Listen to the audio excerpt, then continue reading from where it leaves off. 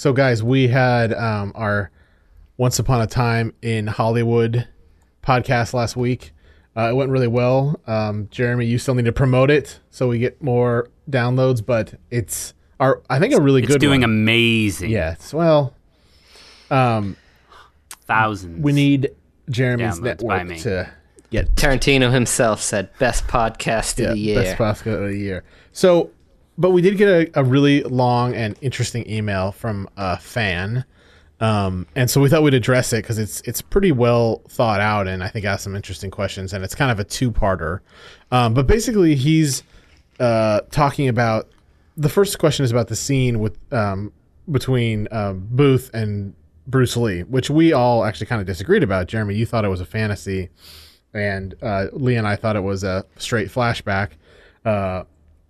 But there is some controversy around, I don't know, what is it, guys? Help me out here. It's sort of the way Bruce Lee is represented, right? Both in the fact that he is the only sort of non-white speaking character, really, and he is sort of uncharacteristically unknown. As we understand Bruce Lee to be, he wasn't like this, or reportedly wasn't like this. And also the fact that he kind of lost the fight right. to the only white guy, and I mean not the only white guy, but to a white guy that was right. a stunt man. Right.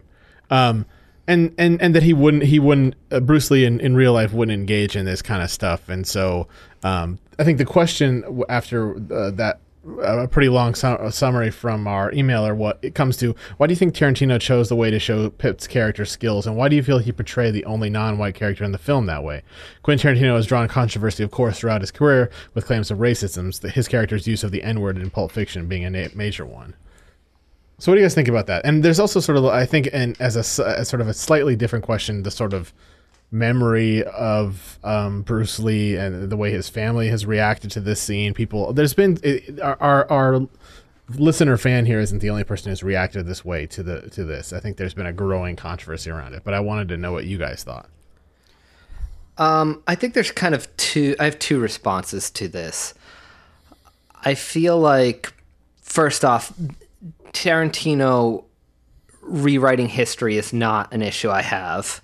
And we'll go into that with more detail about sort of how he's done that in his past movies. But that part of it, I had no problem with. I mean, he obviously took something that Bruce Lee had, I guess, indicated in his life. And this is just kind of coming from that email about, being able to beat up Muhammad Ali, although there was obviously some sort of comparison there, and he obviously never said that, but there had been comparisons in his life.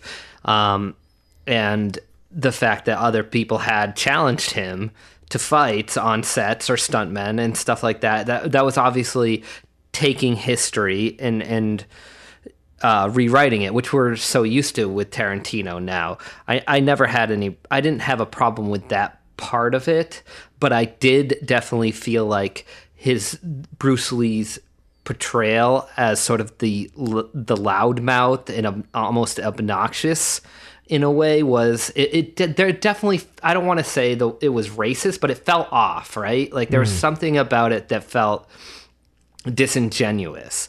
And then, like, to go back to my point that I had mentioned on the podcast, it would almost have been better had it been really a fantasy in Brad Pitt's head, because he's fantasizing about beating up one of the great fighters of all time, which would have sort of justified that whole thing a little bit more.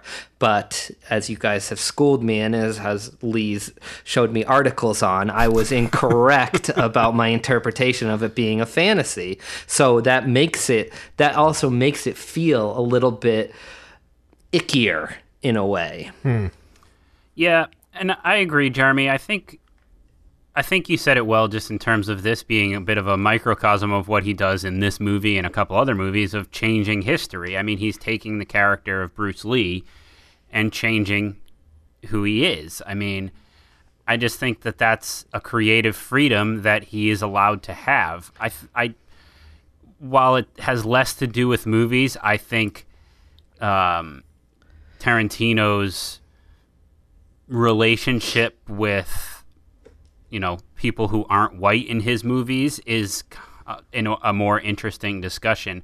I don't know if you guys have listened to our old Django podcast at any point recently. It was the two of you and Tyson, and you spent just about the entire podcast talking about the controversy surrounding that movie. And I would say that may be, outside of the one scene that the emailer references in Pulp Fiction where he plays Jimmy, that's where I think people started to really raise this question about Tarantino's alleged racism. Well, do you remember that when Jackie Brown came out, there was like Spike Lee came out very publicly. When I was 10, I do remember, yeah. Well, you weren't 10, you were like 13. Oh, okay. Okay, yeah, you're right. I did remember then. But before we go into the racism, can I just bring up one thing about this rewriting of history, or a couple things? Like, usually when he does this rewriting of history, it's usually not as disparaging to characters or people that there's no reason to be disparaging about. Like, if he wants to rewrite history where some Jewish people kill Hitler, like, nobody's gonna second guess that because it's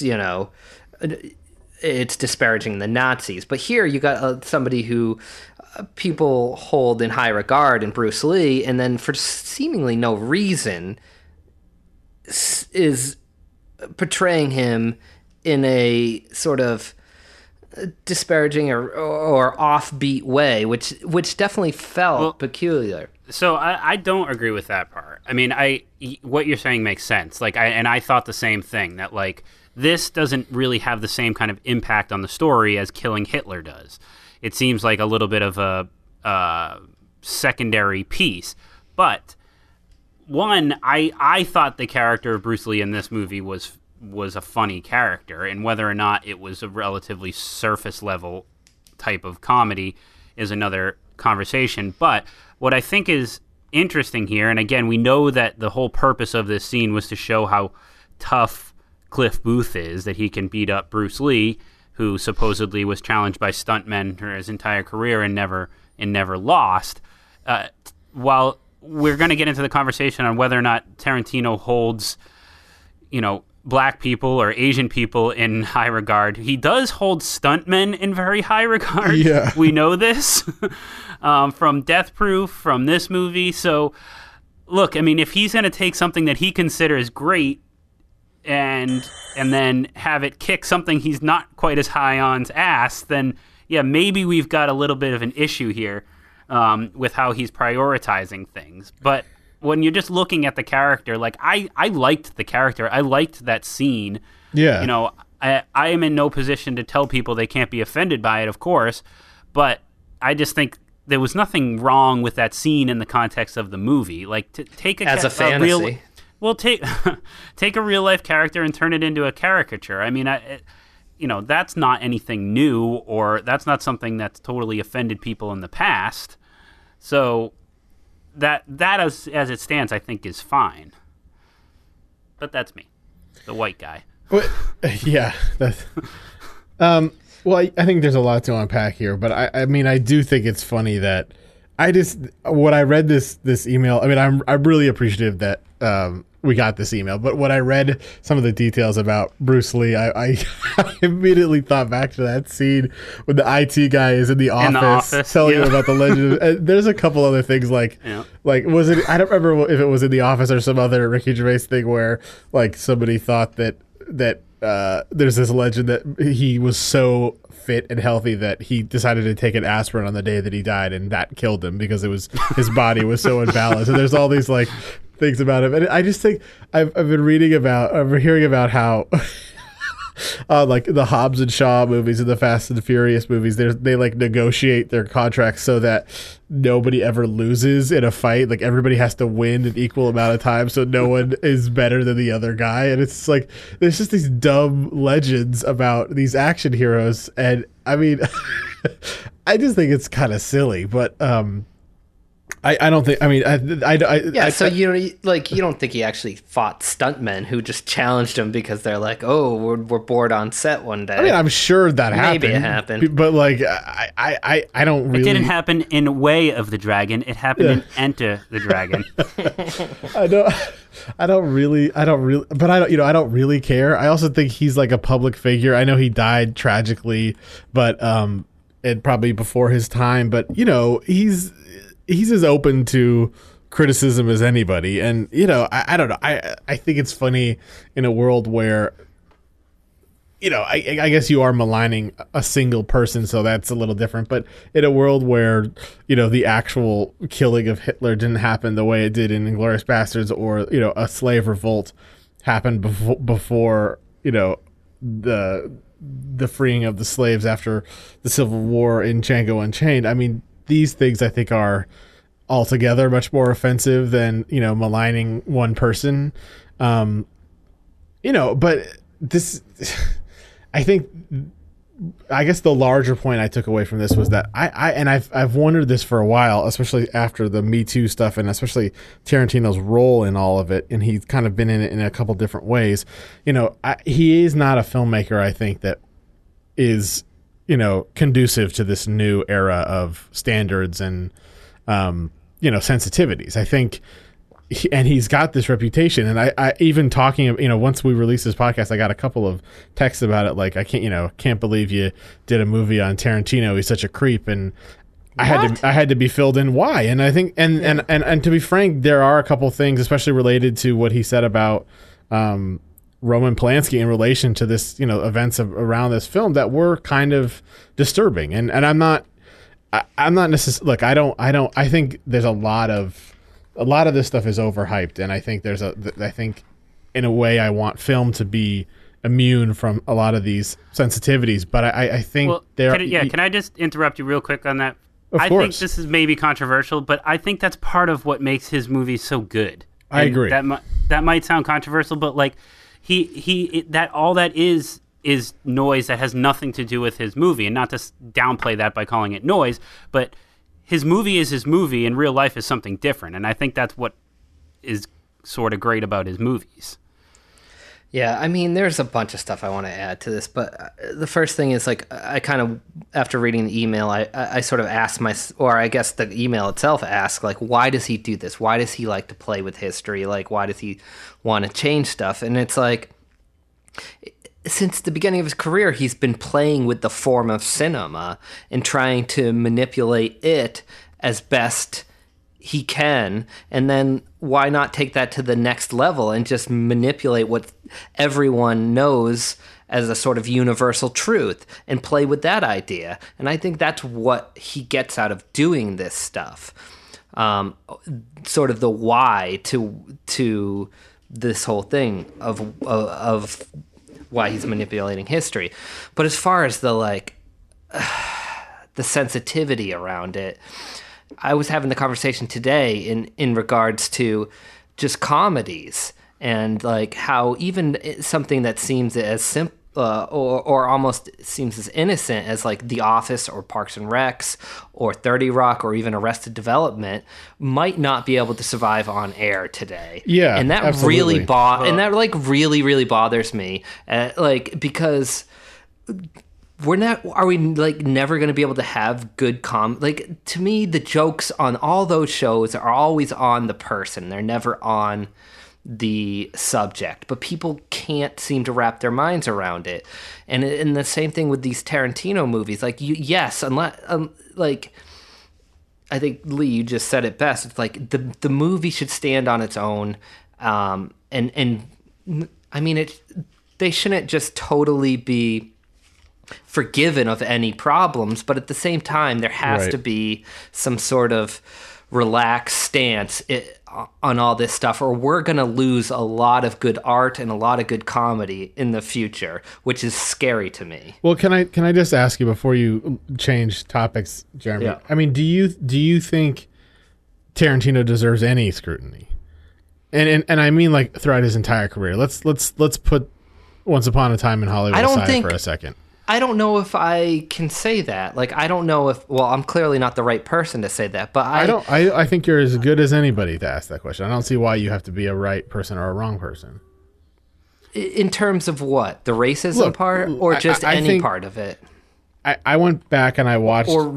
I've been watching Pulp Fiction, and there's the Bonnie situation where Tarantino casts himself as this like sort of fast talking guy, and I actually have a lot of affection, and I think his character is very funny, especially how he interacts with the Mr. Wolf. Of course, Mr. Wolf, and all that is really funny. But then he starts that scene by saying, the dead N-word storage and all that stuff, and N-word, and like he's talking to his friend Jules, who's black, and like at some point it's like maybe this wasn't. And I want to step back and say, his character, Samuel L. Jackson's character in Jackie Brown, you understand why he uses the N-word so much. He's a black guy. He's a gangster. This is the way he talks. It's part of a sort of a personality a persona that he's exuding to the world. But I don't think that applies to that character that he plays in. No, not at all. In the body situation. Agree. And it's I agree with that, but and maybe things were less sensitive too. But I don't know. The jokes themselves are funny. Like on the surface, it's a funny scene and it's a well-written scene, and you get where he's coming from as far as the timing of those jokes and the way he's delivering it. Should he have been the one who played that character? Absolutely not. But did you need the N-words, really? I mean, does that make him like? What are we supposed to draw from that? That he's a racist? What are we supposed to take away? But here's my. I don't think it is that though. I don't think it's supposed to be that he's a racist. I think it's that the way he sort of uses the rhythm of the words to hit the joke harder. And yeah, I don't think, I mean, it's not necessarily the right decision, but I think that's where he was going with it. I don't think he was intentionally trying to cast this character as a racist character. I think instead he was trying to sort of give that character a sort of rhythm in the dialogue, which made those jokes work. See, my first instinct here is, one, I don't think people are worried about whether or not the character of Jimmy is racist. I think it's more is Tarantino a racist? And my first reaction to that is, who cares? Like, in the same way that I don't care that Tom Brady probably voted for Donald Trump. Like, he's still my favorite player, and I still like the Patriots. Like, in one sense, it's like, okay, it's not really hurting anybody, but it's a very thin line, because you could make the argument that what if Harvey Weinstein wasn't taking advantage of women that he worked with, just it was totally outside of work. Like, how is, like, where is that line? No, like, what?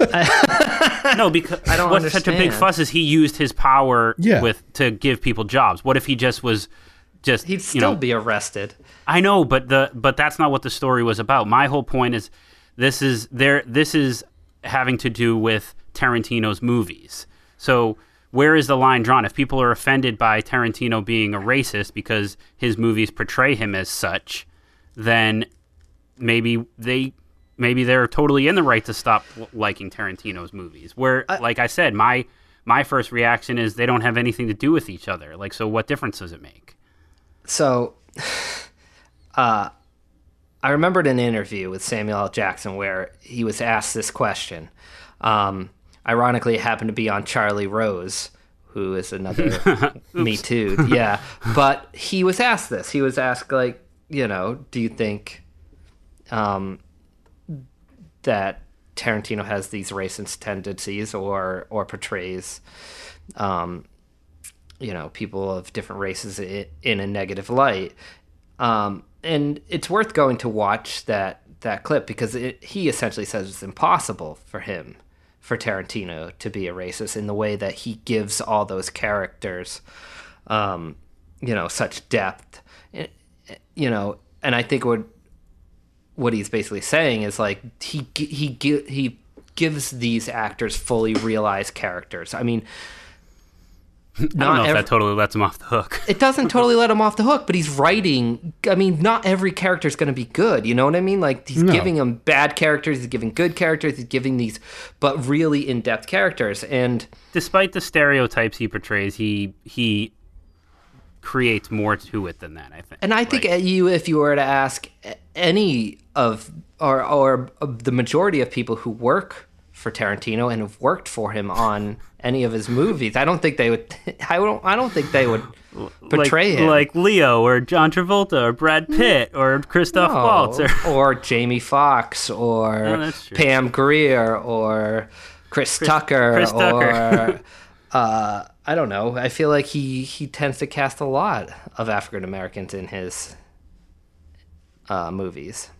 Sure. I mean, I don't think that. Look, I don't think Quentin Tarantino's a racist. I don't. That was never a question in my mind. I think he has a lot of reverence for black culture in a way that a lot of people don't understand. But I think the more important question is, and what speaks to how we went into this with the Bruce Lee thing is like, when you decide what to depict on screen, what you decide to put on screen, and what you decide to leave out. I think that was a big thing with. Once Upon a Time in Hollywood is that even especially for Tarantino, it's a very white movie, right? Like he usually has Samuel L. Jackson at least in a role somewhere. Yeah, at least playing the piano in the background. Yeah, and that there wasn't that there, which is I don't think you should hold that against him. I think sometimes there are going to be stories where it's just white people, and that those are going to exist, and they shouldn't be scrutinized for that if that's just for that one reason. I think you need to look at it with a little more nuance. But I guess my takeaway is that I just think that you've got to. He's not someone who pulls punches. We know that. I mean, quite literally. And the thing, some of the I think compared to a lot his other films, Once Upon a Time in Hollywood was relatively tame, but you've got all these things that happen on screen, and I think they sort of intersect with these issues that people are talking about, and unfortunately for him, it just leaves this bad taste in people's mouth. Like I don't think anybody minds seeing a man getting his ass kicked these days, but when you see a woman being torched with a flamethrower, or you go back to Kill Bill and you see the sort of way that that woman who kind of conversely is like one of the most powerful female protagonists we have, and in many ways is I would imagine a lot of girls think of as a strong role model in a way. She is sort of beat up and violence is visited upon her in a way that is almost fetishistic in some ways. Like it's, and I'm not criticizing him for that. It's just a little bit. It just makes you think.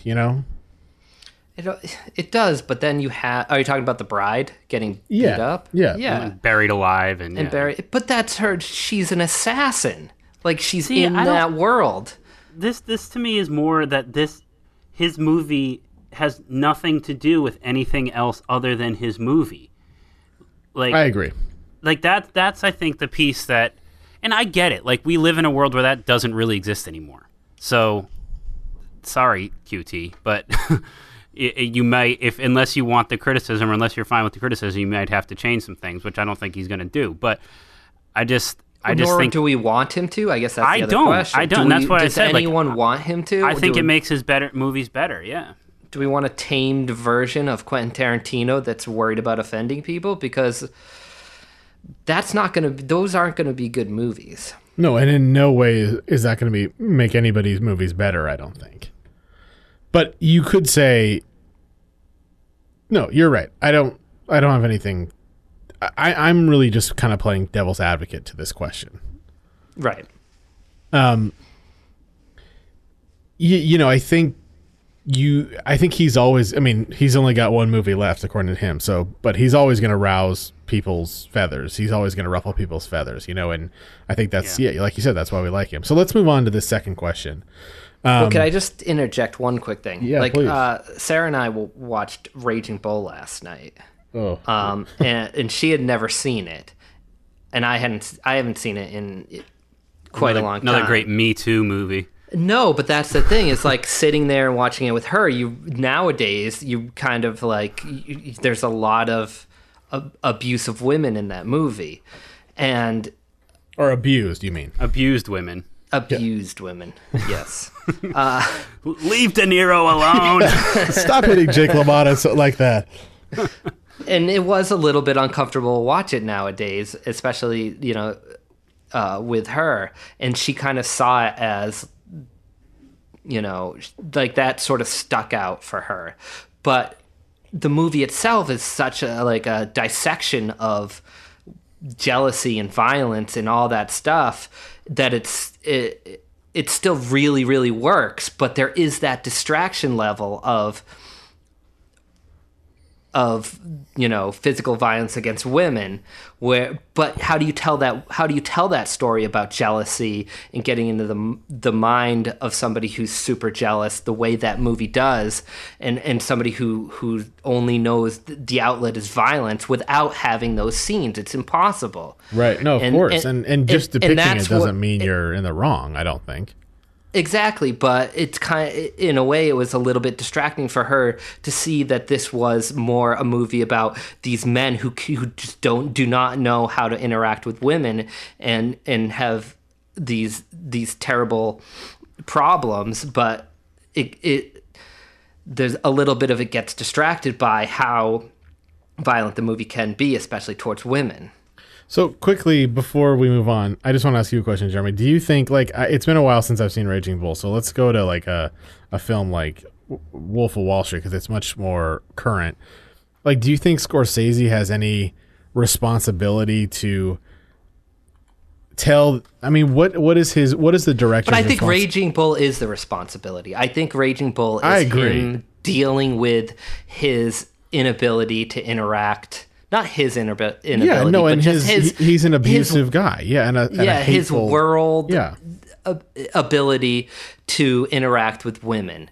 And I think it was him trying to cope with that. Not that he is that terrible of a person, but he's using Jake LaMotta as sort of a stand-in for really getting into the mind of somebody that just has these super jealous tendencies. And I think it's really, really effective. And I went away with it still thinking it's one of the greatest movies ever made. I was blown away by it. But it doesn't mean that it wasn't a little bit tainted by watching it in today's culture. I definitely felt that. I maybe I would feel different having watched it alone again. But knowing Sarah was there with me, I knew that that's what she was seeing. She was seeing that part of it a lot more than she was seeing the whole, maybe what was trying to be portrayed here. Okay. All right. So should we move on? Yeah. So I guess the next part is, I think this, and I can't remember if we talked about it on the QT retrospective or not, but basically the question is about the sort of, this email breaks his career into sort of two halves, which one half is Reservoir Dogs, Pulp Fiction, Jackie Brown, and Kill Bill. The other is Inglourious Basterds, Django, Unchained, and Once Upon a Time in Hollywood. And he puts kind of Hateful Eight and Death Proof in kind of the middle, right? Sort of. Well, he said Hateful Eight was in the second half because it's more of that period piece. Death Proof falls in the middle. Right. Okay. So I would kind of agree with that, although I think I put Kill Bill in the second category as opposed to the first, but we can quibble about that. But the real question is, so what do you think has brung about Tarantino's seeming obsession with telling historical films, and specifically his obsession with rewriting history in his films? Is this a type of wish fulfillment in which an aging artist desires the ability to change the past? He could obviously tell any type of fictional story, so I'm curious myself why he's focusing so specifically on fictional stories set in the past. I think this is a great question, because as I was watching Pulp Fiction for the first time in years, I had this same thought, especially in relation to Once Upon a Time in Hollywood. I don't want to say that he's losing his touch in any way, but like I mentioned on the podcast about Once Upon a Time, I was frustrated by the trend that he's had in his last two films with the voiceover, and like you take that little piece, and then you take the piece where he, is creating some sort of historical fiction. Like, you could make the argument that there's a lack of creativity somewhere brewing, in his second half. And look, as we know from the retrospective, Django Unchained is my favorite Tarantino movie.